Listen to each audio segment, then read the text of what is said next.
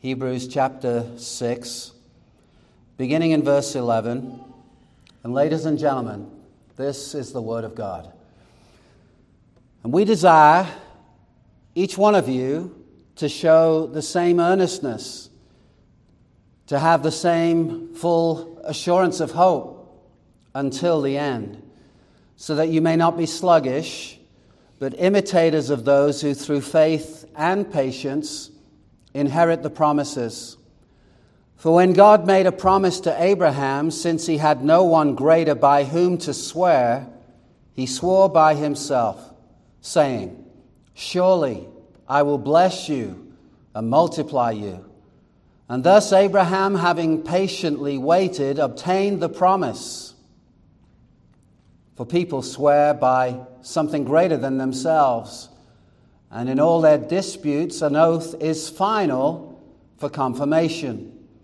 So when God desired to show more convincingly to the heirs of the promise the unchangeable character of his purpose, he guaranteed it with an oath, so that by two unchangeable things, in which it is impossible for God to lie, we who have fled for refuge might have strong encouragement to hold fast to the hope set before us.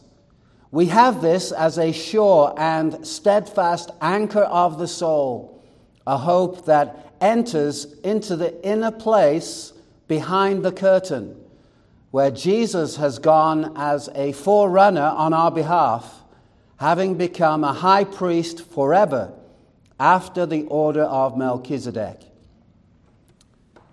Let's pray together. Lord, we thank you for your holy, inspired, inerrant, infallible word. We write the truth of it on our hearts indelibly. Be glorified in this. We ask in Jesus' name. Amen. Please be seated. Integrity.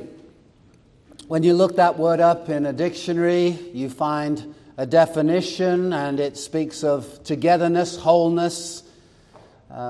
You read synonyms of integrity, and it comes up like words of goodness, honesty, incorruptibility, irreproachability. Words like honor, words like virtue, words like character come up. When we think of integrity, the one with the most integrity is God himself. He is perfect in all his attributes. He's perfect.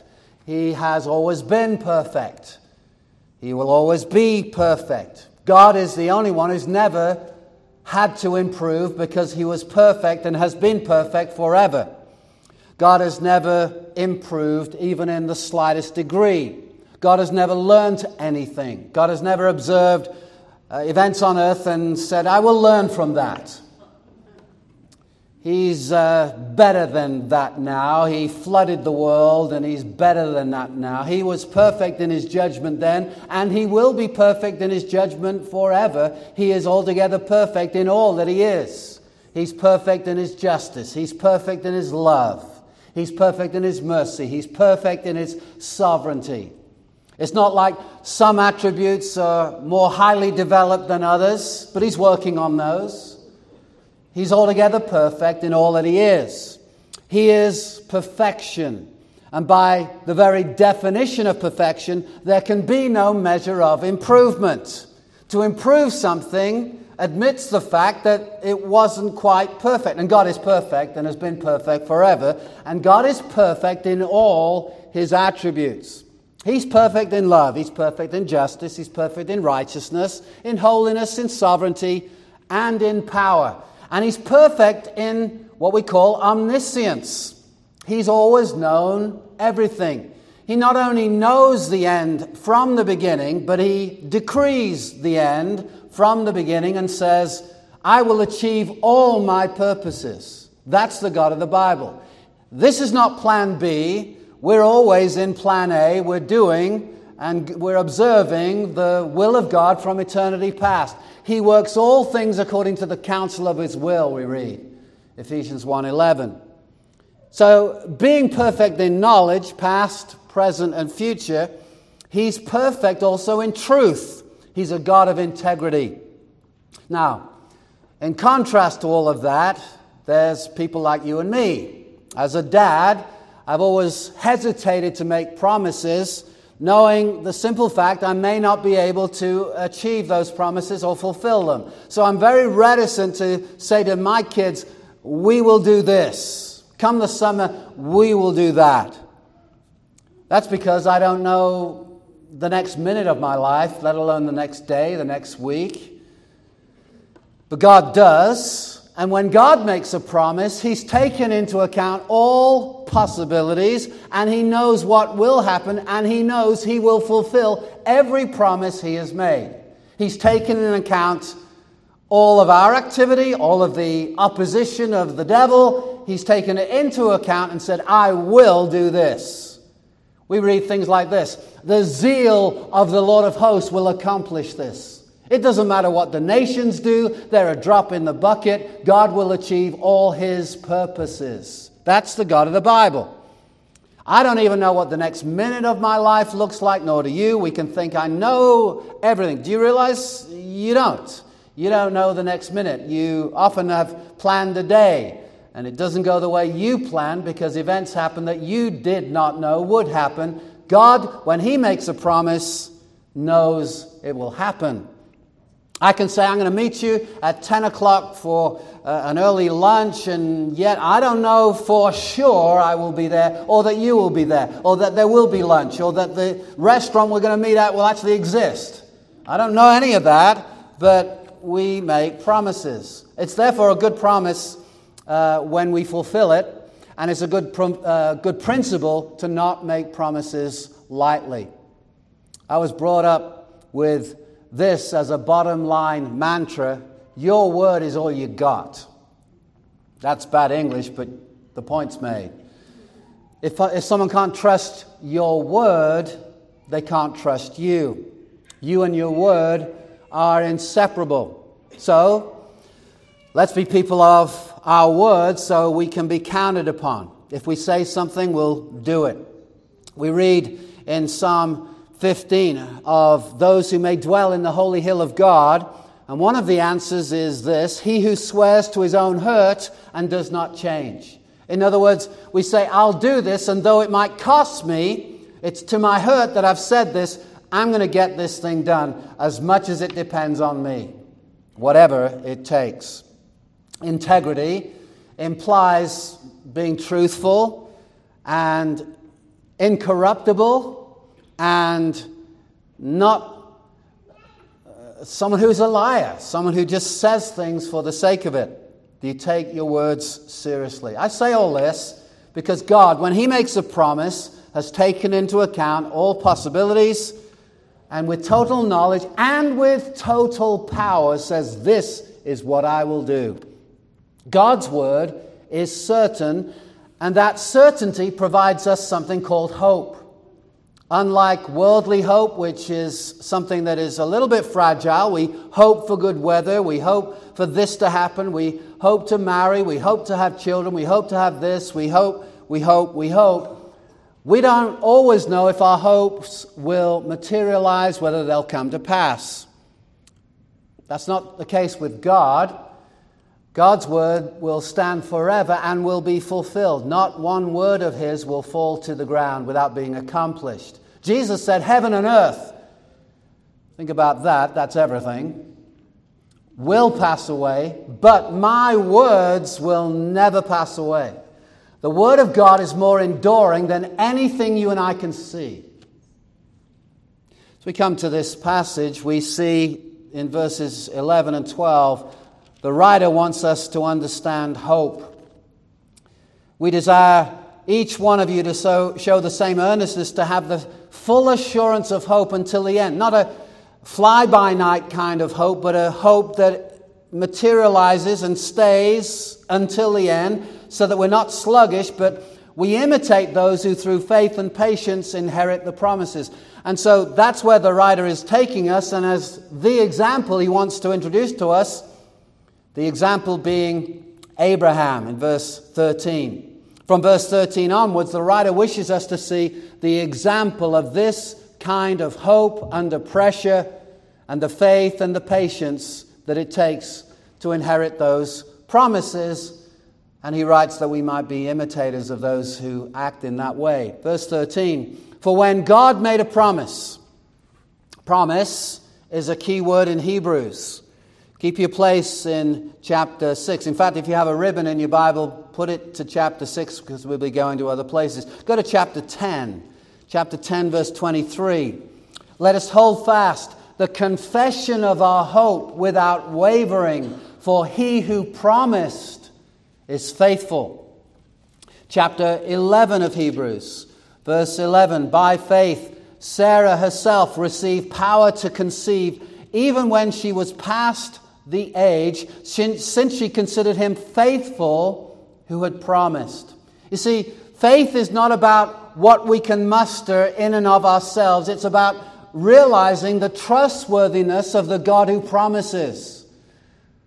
Have faith in God rather than faith in faith. Have faith in God. God is altogether trustworthy. He's perfect, and He's perfectly trustworthy, and that is the basis of our hope, a sure expectation of the future. Back to chapter 7 of Hebrews, and we see the promise in a noun form, verse 6, Hebrews 7, verse 6. But this man who does not have his descent from them received tithes from Abraham and blessed him who had the promises. Chapter 8, verse 6. But as it is, Christ has obtained a ministry that is as much more excellent than the old, as the covenant he mediates is better, since it is enacted on better promises. Chapter 9 and verse 15. Therefore, he is the mediator of a new covenant, so that those who are called may receive the promised eternal inheritance. In chapter 10, verse 36. For you have need of endurance, so that when you have done the will of God, you may receive what is promised. Faith and promise go hand in hand. Faith is not some abstract thing, but a reliance on a God who promises, who will not fail to fulfill those promises. So we read in verse 13 of Hebrews 6, for when God made a promise to Abraham. Now, the promise made to Abraham is central in our Bibles.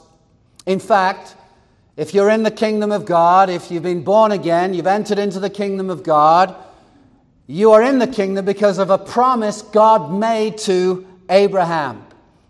Hold your place in Hebrews. Let's go to Galatians chapter 3 as we set this up where we're going today. Hebrews chapter 3. Look at verse 29. Did I say something else? Galatians chapter 3, verse 29. And if you are Christ, if you belong to Christ, then you are Abraham's offspring, heirs according to promise. God made a promise to Abraham that there would be seed that are as the stars in the heaven and as the sand on the seashore. And if you are in Christ, you are a fulfillment of the promise God gave Abraham. This is big. This is central in our Bibles. More than this, the gospel itself is a fulfillment of the promise God made to Abraham. We're in Galatians chapter 3. Look at verse 6. Just as Abraham believed God and it was counted to him as righteousness, know then that it is those of faith who are the sons of Abraham. And the scripture foreseeing that God would justify the Gentiles by faith, look at this, preached the gospel beforehand to Abraham, saying, in you shall all the nations be blessed. So when God made the promise to Abraham, it was a declaration of the gospel. Verse 9, so then those who are of faith are blessed along with Abraham, the man of faith. Look at verse 16. Now the promises were made to Abraham and to his offspring. It does not say and to offsprings, that's plural, referring to many, but referring to one, and to your offspring who is Christ. So when God made the promise about the seed, in view was Christ himself. In view was the gospel itself. This is what I mean. The law, which came 430 years afterward, does not annul a covenant previously ratified by God so as to make the promise void. For if the inheritance comes by the law, it no longer comes by promise. But God gave it to Abraham by a promise. Why then the law? It was added because of transgressions, until the offspring should come to whom the promise had been made, and it was put in place through angels by an intermediary. Now, an intermediary implies more than one, but God is one. Is the law then contrary to the promises of God? Certainly not. For if a law had been given that it could give life, then righteousness would have indeed been by the law. But the Scripture imprisoned everything under sin, so that the promise by faith in Jesus Christ might be given to those who believe. See, the gospel is the fulfillment of the promise made to Abraham. And the gospel is Jesus Christ. He is the fulfillment of the promise made to Abraham. We look back and we know more of the details of the gospel than Abraham knew, but it is the same thing. Abraham believed the good news, the gospel, and was justified. And he's justified the same way we are. And that's Paul's point in Romans chapter 4. Abraham believed God and it was credited to him as righteousness. That's how we get in the kingdom also. In fact, let's go to Romans. Romans back a couple of books, maybe 3 books, to Romans chapter 4, verses 1 through 5. What then shall we say was gained by Abraham, our forefather, according to the flesh? For if Abraham was justified by works, he has something to boast about, but not before God. For what does the Scripture say? Abraham believed God, and it was counted to him as righteousness. Now to the one who works, his wages are not counted as a gift, but as his due. And to the one who does not work, but believes in him who justifies the ungodly, his faith is counted as righteousness. Go down to verse 20. Talking of Abraham, no unbelief made him waver concerning the promise of God, but he grew strong in his faith as he gave glory to God, fully convinced that God was able to do what he had promised. That's where faith rests, on the God who keeps his promise. Not in Abraham's ability, but in God's promise. That's where faith rests. That is why his faith was counted to him as righteousness. But the words "it was counted to him" were not written for his sake alone, but for ours also. It will be counted to us. What will be? Righteousness. Who believe in him who raised from the dead Jesus our Lord. Amazing words. Let's continue in Hebrews chapter 6. Talking of Abraham, since he had no one greater by whom to swear. God now is addressing Abraham, and we are reminded of the fact that when God made the promise to Abraham, God swore an oath. Since he had no one greater by whom to swear, he swore by himself. Now, we're in Hebrews chapter 6. Let me find my place there. And look with me in verse 16. For people swear by something greater than themselves, and in all their disputes, an oath is final for confirmation. All right, what are we seeing here? God stooped. God condescended. All he ever would need to do would be make a promise. But on top of the promise, or underneath the promise, to help Abraham believe, he swore an oath, saying, verse 14, surely I will bless you and multiply you. Now, this is a reference to Genesis, not chapter 12, not 13, 15, 17, 18, but Genesis 22. Let's go back there. This is the passage that was read earlier in the service. Genesis chapter 22. God had made a promise. God had said through your own loins, Abraham, and through Sarah and her body, even though both bodies are good as dead, I will supernaturally cause my word to be fulfilled and you'll have a son.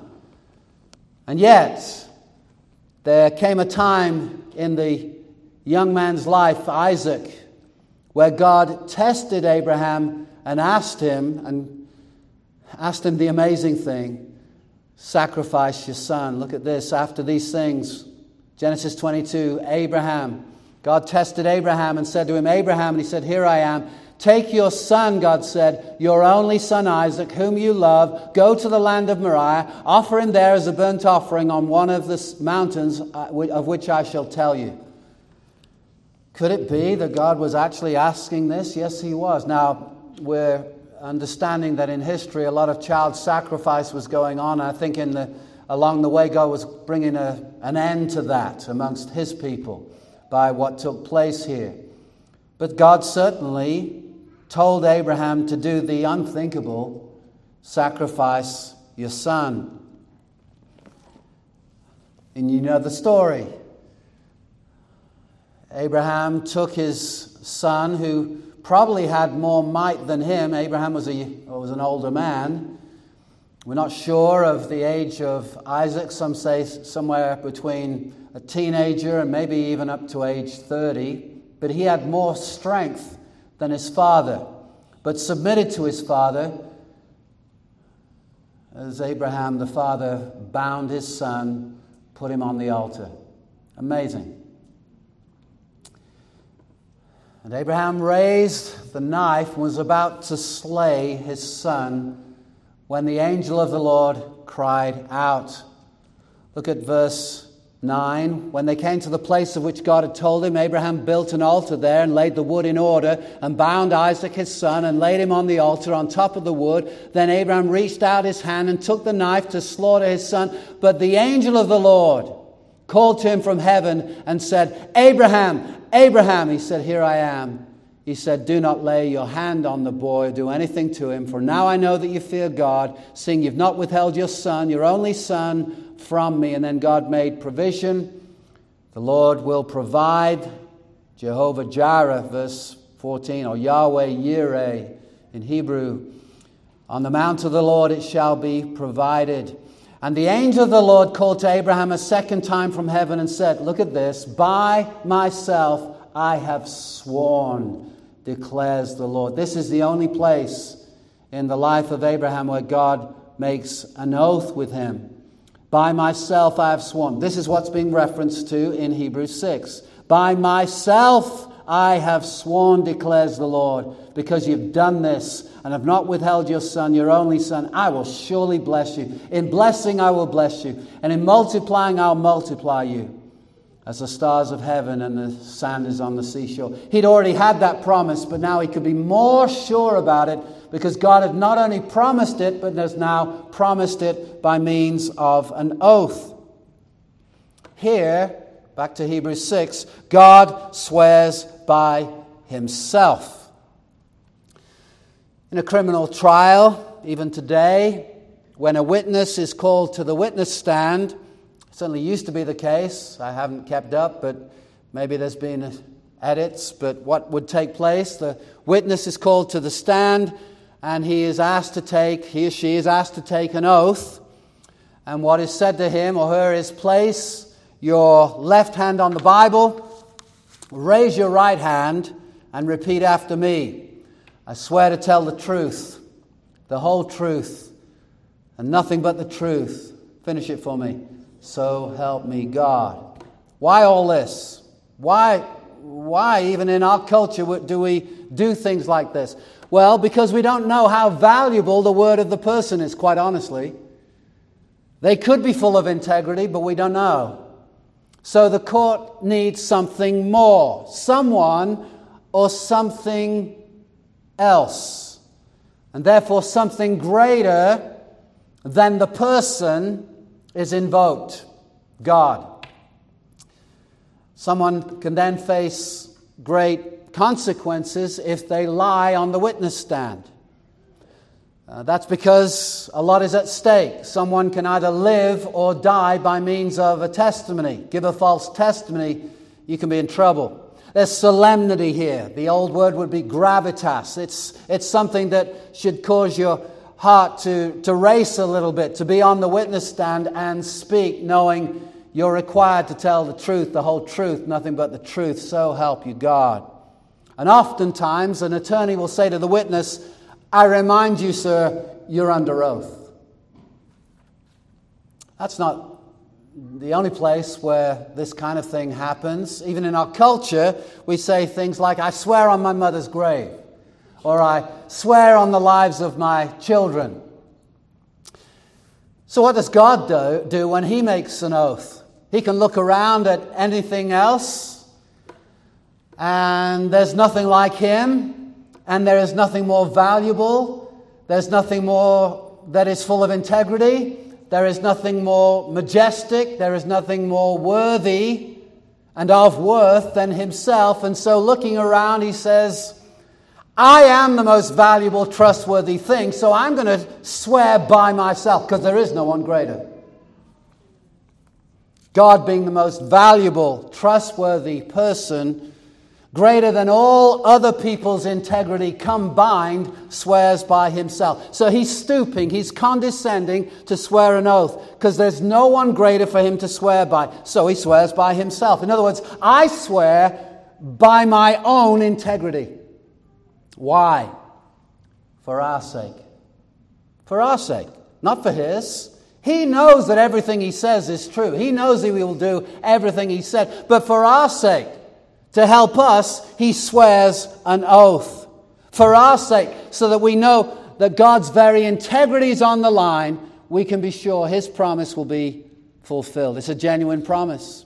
Look at verse 15, Hebrews chapter 6.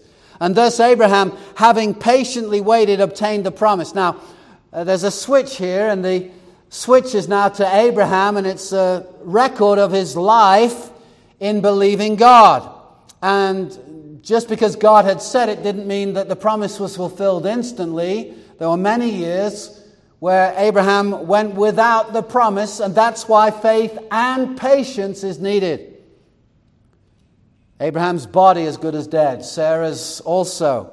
But God gets the glory because the promise He made regarding the son was fulfilled. When the child was born, he was named Laughter, Isaac. But Isaac wasn't the ultimate promise, but everything hinged on Isaac being born. There couldn't be a multitude unless you first start with one.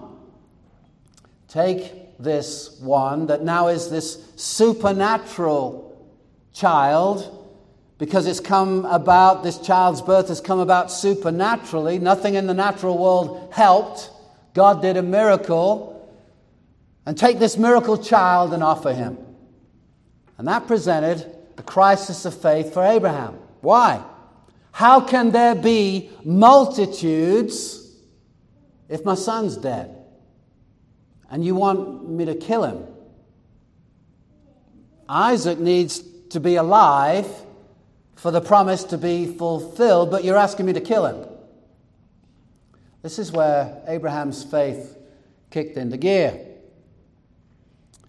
You remember in Genesis 22, verse 5, we read this. This is the report of Abraham. We're going to go yonder to worship, and I and the lad will return. But I thought he knew he was going to slay the son. Yes, and he would slay the son. It was in his mind to slay the son. But he knew he's coming back. In other words, we'll be back. We'll be back. We're both coming back. How did he know that?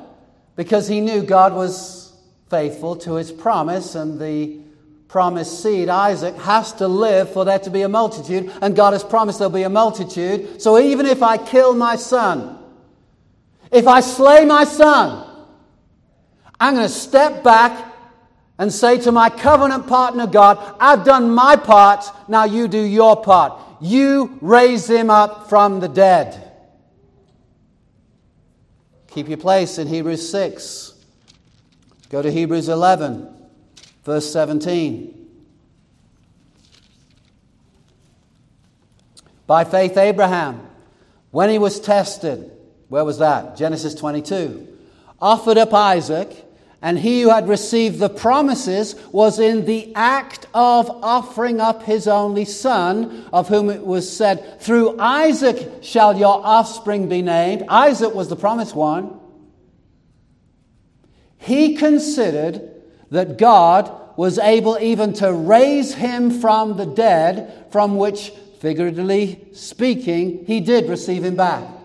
So we're told on the authority of God's word what was in Abraham's mind. I'm going to do what my covenant partner has asked me to do. And in the law of covenant, what is done by one covenant partner presents an obligation on the other covenant partner to perhaps even do the same thing if required. This is stunning, ladies and gentlemen, because God saw that his covenant partner Abraham was willing to offer his only son on a mount called Moriah. Later on, God, the covenant partner of Abraham, will offer his son. And unlike what happened on Mount Moriah, no angel will yell, "Stop." The son was slain and was raised from the dead. Many scholars believe that Mount Moriah corresponds to Mount Calvary, that it was actually on the same mountain. It's a little bit of a dispute about that. It was in that region anyway. What an amazing event. Genesis 22. It's a prefiguring of the cross where no one yelled stop. God allowed his son to die on the cross for guilty sinners. Ladies and gentlemen, that's the gospel. And it's inherent in this text before us in Genesis and in Hebrews. And Abraham believed God, and it was counted to him for righteousness. The Son was sacrificed on the cross, the Son of God, and God raised him from the dead.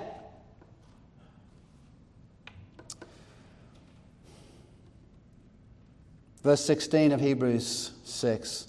For people swear by something greater than themselves, and in all their disputes an oath is final for confirmation. So when God desired to show more convincingly to the heirs of the promise, that's all of us, believers in Christ, the unchangeable character of his purpose, he guaranteed it with an oath. He stooped to say, I will do all I say, and I will guarantee it by means of an oath.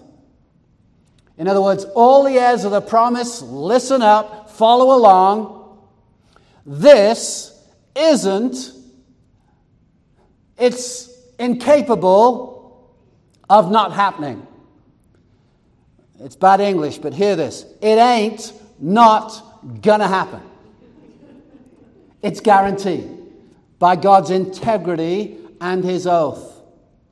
For many years I've pondered what verse 18 refers to, so that by two unchangeable things, what I believe the two unchangeable things are these: who God is and what God has said.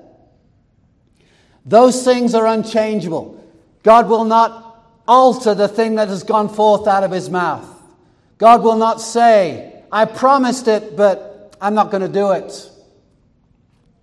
His integrity is on the line, and his promise is a revelation of his integrity. So that by two unchangeable things in which it is impossible for God to lie, we who have fled for refuge might have strong encouragement to hold fast to the hope set before us. In other words, be inspired by Abraham. He believed God despite the bleakness of his situation, because God is a God of integrity. And once he has spoken, that's the end of the story. God said it. Some people have a banner sticker on their car. God said it, I believe it, that settles it. I like to say it this way: God said it, that settles it. That's it. It's going to happen. It's a benefit to you if you believe it, but it's going to happen whether you believe it or not. Jesus is not coming back again for his own because we believe, and that allows him to do it. He's coming whether you are in unbelief or not. He's coming back. He said so. So God swearing, hear this, God swearing by himself is the ground of our hope. Why do you hope for heaven? Because of God, who's the ground of my hope. John 3:16 is true, as is every other verse in our Bibles. God so loved this world. He loved the world in this way. He gave his one and only Son, that whoever believes in him will not perish but have everlasting life. How do you know that's true? Because God is full of integrity. Verse 19, we have this as a sure and steadfast anchor of the soul. A sure and steadfast anchor of the soul. An anchor brings security. If you have a boat, if you have a ship, and you are in the harbor, but there are rocks around, you drop anchor to secure the boat, to secure the ship. There may be very severe storms coming in, high waves, currents that might cause the boat to drift away. But once you've dropped your anchor down, the boat is secure. And we have this. What is the this? Verse 19. Who God is and what he said. As a sure and steadfast anchor of the soul, a hope, a certain expectation, look at this, that enters into the inner place behind the curtain. Now notice again, we've been saying this a lot in recent times. Hebrews is a message to Jewish believers, and once again they would understand this. We've got to learn about the tabernacle, but they knew about the tabernacle, and they understood that behind the curtain represented the place where God dwells. They knew what it meant. As I've been reading and studying this week, I came upon this realization. Normally, an anchor is dropped down from the boat to the depths of the sea below, to the seabed. But this anchor has not gone down, it's gone up. Where is it? The anchor is in the Holy of Holies in the heavenly tabernacle. It's gone up. And it's there. That's where the anchor is. And because the anchor is there, that's the ground of your hope. Read chapter 9 of Hebrews. Chapter 9, verse 11. But when Christ appeared as a high priest of the good things that have come, then through the greater and more perfect tent, not made with hands, that is not of this creation, he entered once for all into the holy places, not by means of the blood of goats and calves, but by means of his own blood, thus securing, think of anchors, securing something, thus securing an eternal redemption. Not a flimsy redemption, not a temporal redemption, not redemption for a little while, but an eternal redemption. For if the blood of goats and bulls and the sprinkling of defiled persons with the ashes of a heifer sanctify for the purification of the flesh, how much more will the blood of Christ, who through the eternal Spirit offered himself without blemish to God, purify our conscience from dead works to serve the living God. Therefore, he is the mediator of a new covenant, so that those who are called, that's the people of God, the elect of God, may receive the promised eternal inheritance, since a death has occurred that redeems them. Who's the them? The called. From the transgressions committed under the first covenant. Look at verse 23. Thus it was necessary for the copies of the heavenly things to be purified with these rites, but the heavenly things themselves with better sacrifices than these. For Christ has entered, not into holy places made with hands, not the earthly tabernacle, which are copies of the true things, but into heaven itself, now to appear in the presence of God on our behalf. Do you see that?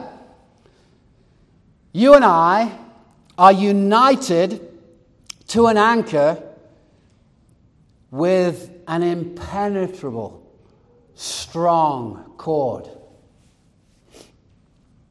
The reason, verse 20. Hebrews 6, verse 20.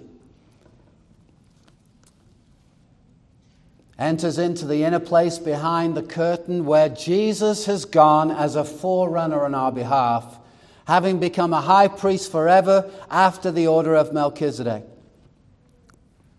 Jesus has entered through the veil, not merely for himself, but for us, as our forerunner. Ladies and gentlemen, where he is, you will be, if you believe the gospel. The gospel of the God of promise, who made us in his likeness, made us in his image. We defied him by our actions in word, thought, and deed. We're guilty, sinners before a holy God. But God, rather than justly forsaking all of us, sent his Son into the world, born of a virgin, living a pure, sinless life, and then dying on the cross, being raised from the dead, and is now at the place of all authority in heaven and on earth. That's all being given to him, and he's now seated on the throne with his Father.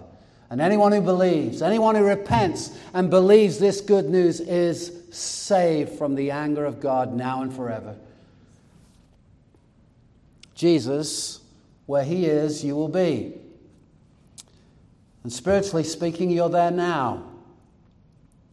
I'm there now. Wouldn't I feel it? No, not necessarily. We walk by faith, not by sight, not by what is revealed to the senses. And Ephesians tells us he has raised us up and made us sit together with him in heavenly places. There's coming a time when your body will catch up with what's the reality right now. You're with him right now. You're in him right now.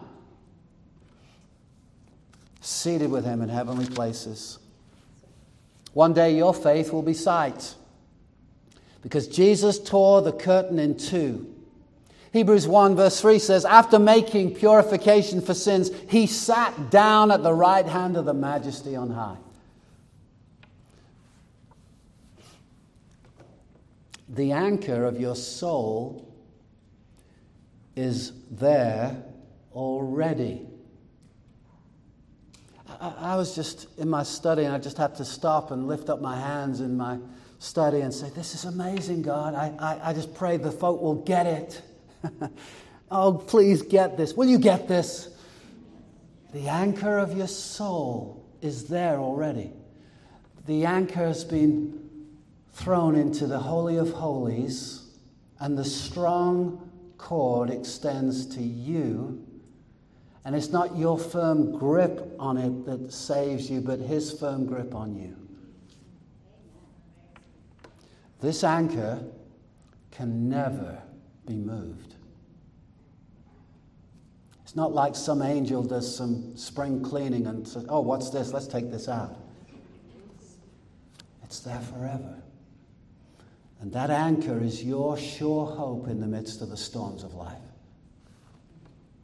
You're tied to this anchor by the strong cable of the integrity of God and his oath.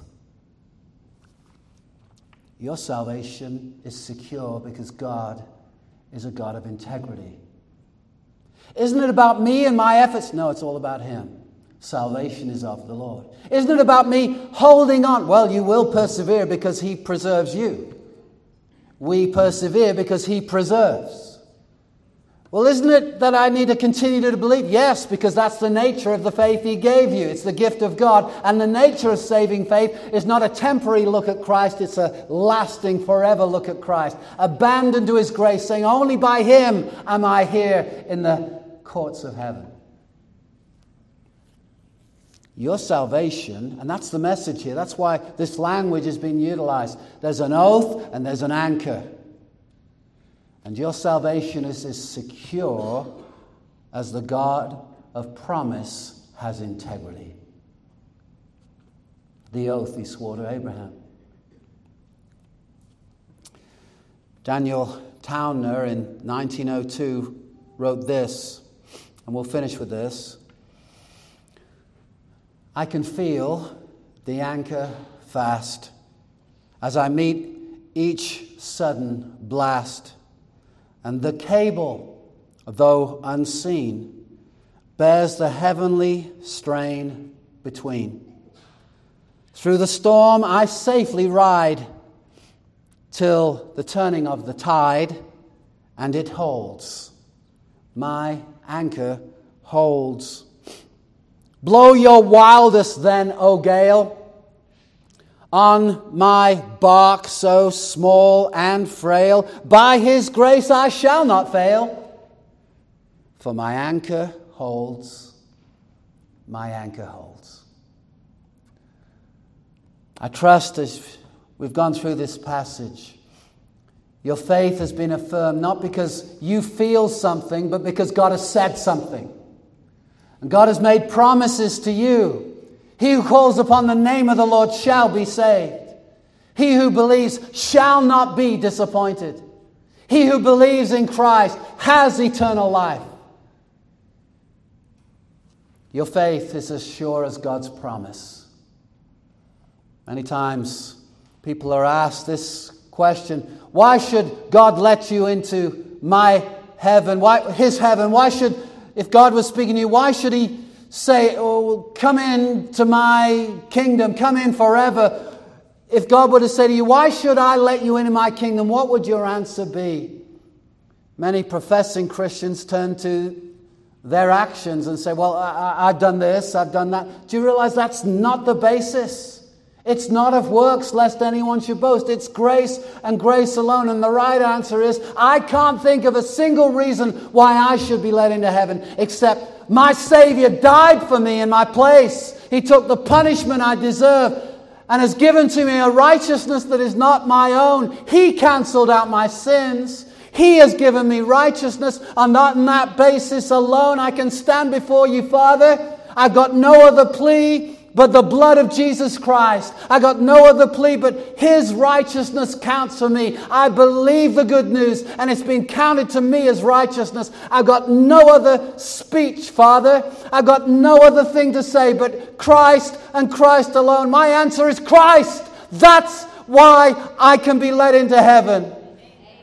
And God says, come boldly, my son. Come boldly, my daughter, into my kingdom. Inherit the kingdom forever and forever, based on the work and the merits of Jesus Christ alone. That, ladies and gentlemen, is the gospel. And that, ladies and gentlemen, is something that was promised to Abraham. And you believe in Christ, you are a child of that promise too. Let's pray. Father, we thank you for the amazing gospel that Abraham believed and we believe because you gave us faith. Cause us to have this strong, enduring, infallible, unbreakable hope that we might believe your promise as Abraham did despite the storms. We ask it in Jesus' name. Amen.